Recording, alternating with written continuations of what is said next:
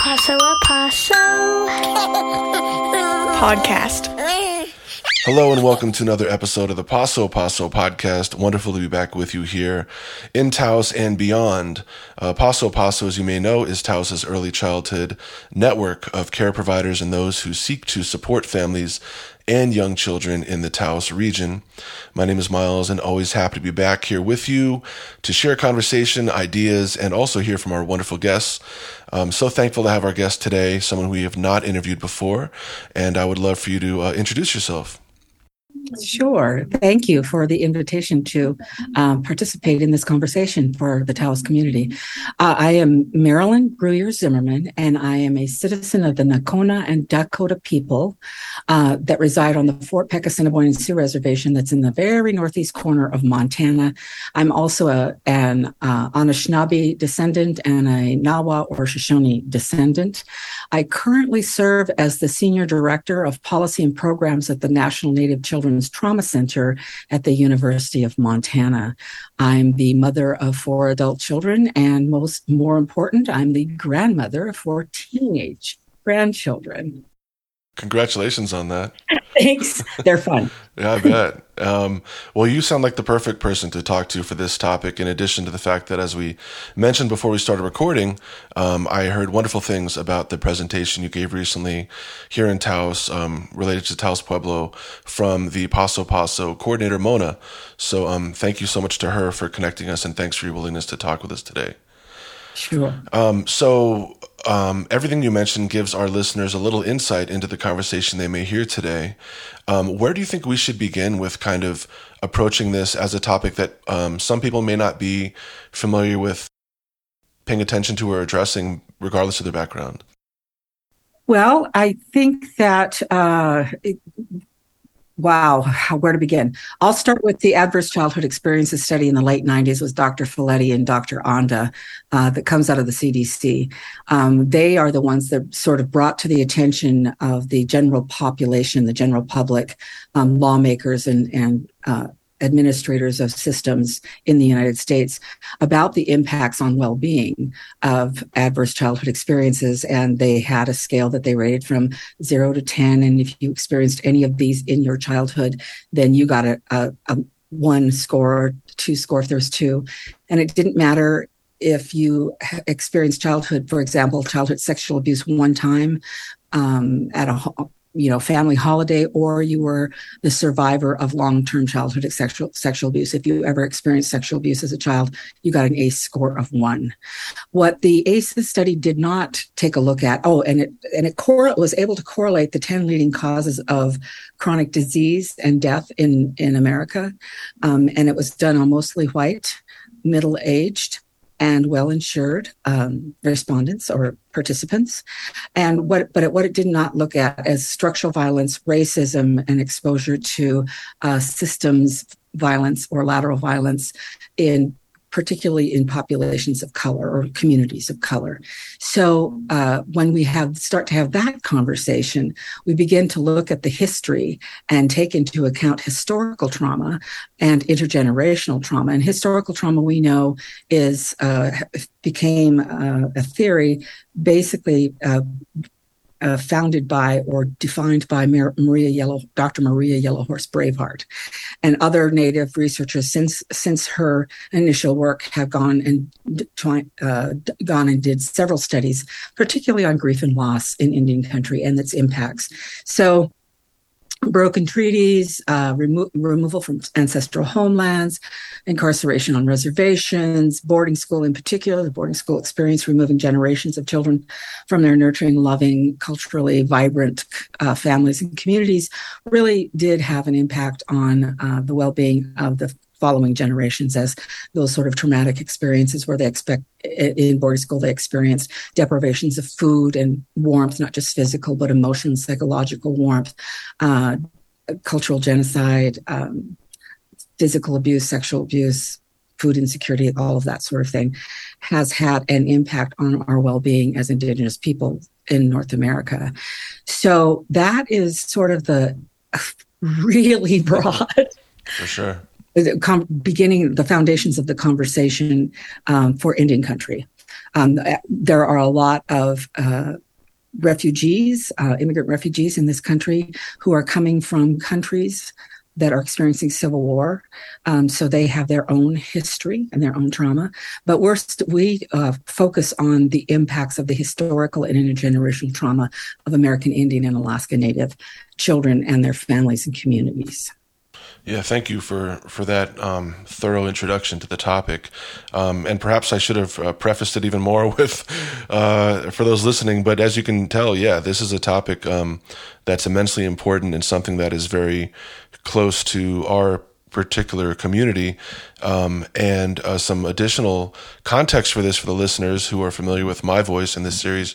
I also work with Taos Alive, and through that, we received a grant, and part of that grant included a request to do presentations around the community on ACEs, or adverse childhood experiences, and the effects later in life. As I've begun to do some of those presentations, I've learned a lot through the feedback I've received through the community and our experts here in the community who know far more about these topics than I do. And part of that was the importance of also addressing, as you just mentioned, Marilyn, historical trauma, generational trauma. And I've heard also referred to in our state by someone at the State Department of Early Childhood and Care, environmental trauma, which has its other, coinciding relationship. Just to say that if we as a community are interested in reducing the negative experiences of young people in our community, and that of their families, we can not only look at that early childhood experience of just that individual child, but the context through which, and the lens that looks at their parents' and their grandparents' experience and beyond, which honestly makes this topic not only something that we need to discuss, but also not easy to solve or not easy to try to heal. I don't know how you approach that. Yes, I think the tribal community conversation really is is never about healing the individual, though that is where it often begins for a family. Is an individual begins to heal from their traumatic childhoods or their traumatic experiences that they may have experienced in adulthood also. But I think that tribes really embraced the historical trauma theory because we know that we are wholesome, loving, caring, nurturing, brilliant, artistic, vibrant communities. But our relatives still struggle with addiction and intimate partner violence and poor educational outcomes and poor health outcomes for us. And so we really have embraced that historical trauma theory as sort of an explanatory factor of, as my old chief Red Star would say, why we like that. Why do we behave like that? Why is this happening to us? And so it really does behoove us to take a serious look at historical and intergenerational trauma. And then, of course, reminding ourselves that there was the 50s and 60s childhood Indian child scoop where child welfare agencies and states were removing Native children from their families and their communities, not because of any neglect or abuse, but rather just for circumstances like poverty or maybe they were going into school with English as their second language, that sort of thing. So it's a bigger conversation than just the individual, and also, it's like if a cell is healthy, I think if a cell is healthy, it tends to have health around it, and so that's sort of the individual look of at a system, family system. And I guess what the difficulty is, we as university folk or even agency folk can't prescribe. Go get healed, and here's how you heal.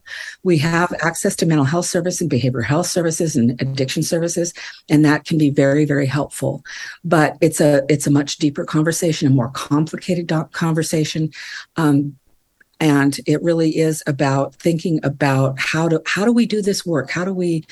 Families can do it, we can point them in directions of where they can find supports and help for sobriety, for violence, for economic education so that they can, gain and maintain employment. But we are focusing at the Trauma Center on systems. So those systems that are meant to serve children and their families, whether it's a school system, a child welfare system, a juvenile justice system, just think of any system or any program, really, early childhood, that serves a child and their family. That's where we try to look and help those providers understand the impacts of trauma on well-being, the impacts of trauma on behavior in particular, because very often some of the coping strategies for survival that many of us learned in childhood and that we take into and become bigger and more exaggerated in adulthood are the very things that often really clash with those service agencies. So behaviors like disengaging. If you're in a primary care setting and you have a chronic illness like diabetes, but you disengage from the services that are provided for you, and obviously it has some huge consequences in your physical health. Or you're a school system and the family or the student disengages and they're in danger of either dropping out or not succeeding and moving on to the next grade level.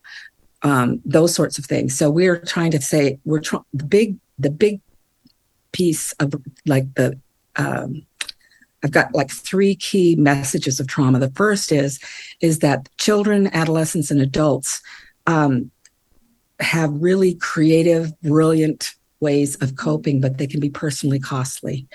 I always give the example of 2 teenage sisters who came to the attention of a child protection team because they were truant from school. And when it was further investigated, they found that the girls were living in a household where there was a sexual predator, and so their strategy to keep themselves safe and keep each other safe was to stay awake while their predator was awake and be protective of each other. And so that meant that sometimes they weren't able to get to bed till 3 o'clock in the morning. And when you're responsible for getting yourself off to school at 7:30 or 8 o'clock and you don't get to sleep till 3, obviously you miss half days and full days.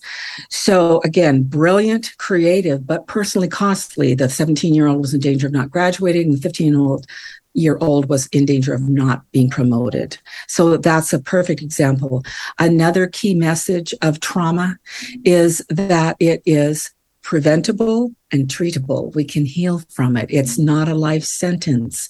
What's happened to you doesn't define you, and we can heal. And the healing doesn't have to be complicated. It doesn't have to be expensive.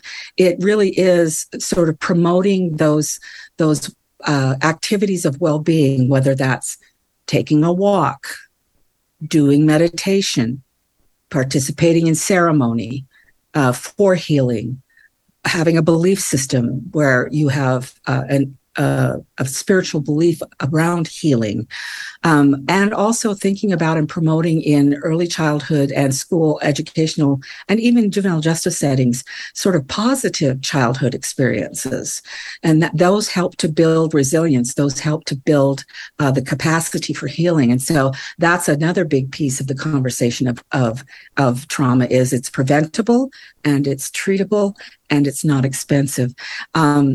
And that's, I know there's 3, but I can only think of 2 right now. That's the work that we do with systems. And it's really understanding behaviors.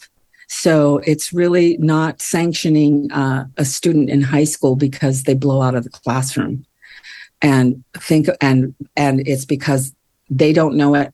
The educator doesn't know it, but they've just been triggered by a sound, a smell, proximity. The teacher got too close, the student got too close, all of those kinds of things. We learn some of the ways that we teach some of the ways that people are triggered, what triggers can be. And then we teach, so we don't do that, right?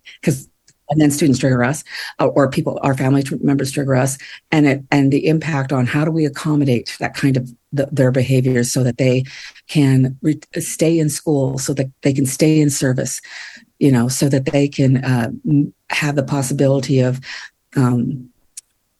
following through and following up on their health care. A big question I always ask a lot of people in justice systems and primary care systems, is it really non-compliance, or is is their behavior based in trauma? They're not jerks. There's a reason that they're getting big and angry and wanting you to do something right now, or they're disengaging. So that's a big piece of the conversation, a big piece of the trauma-informed practices and approaches to serving people with trauma histories. Yeah, thank you for all of that. Given that the Paso Paso as a network is a collection of people and agencies who seek to support families, and you already mentioned the occasions where families will disengage, or you mentioned, I guess, diabetes as an example. Let's say that someone is receiving care or treatment or support, and they may slowly step away from that process. Is there any, and I don't know, I apologize if I didn't gather it, but what might be a reason why someone may disengage from a process? I'm sure there's not a universal answer, but that might be helpful, for those listening. Okay, so for example, with a diabetic patient, another key, another impact of trauma on us is it impacts our memory.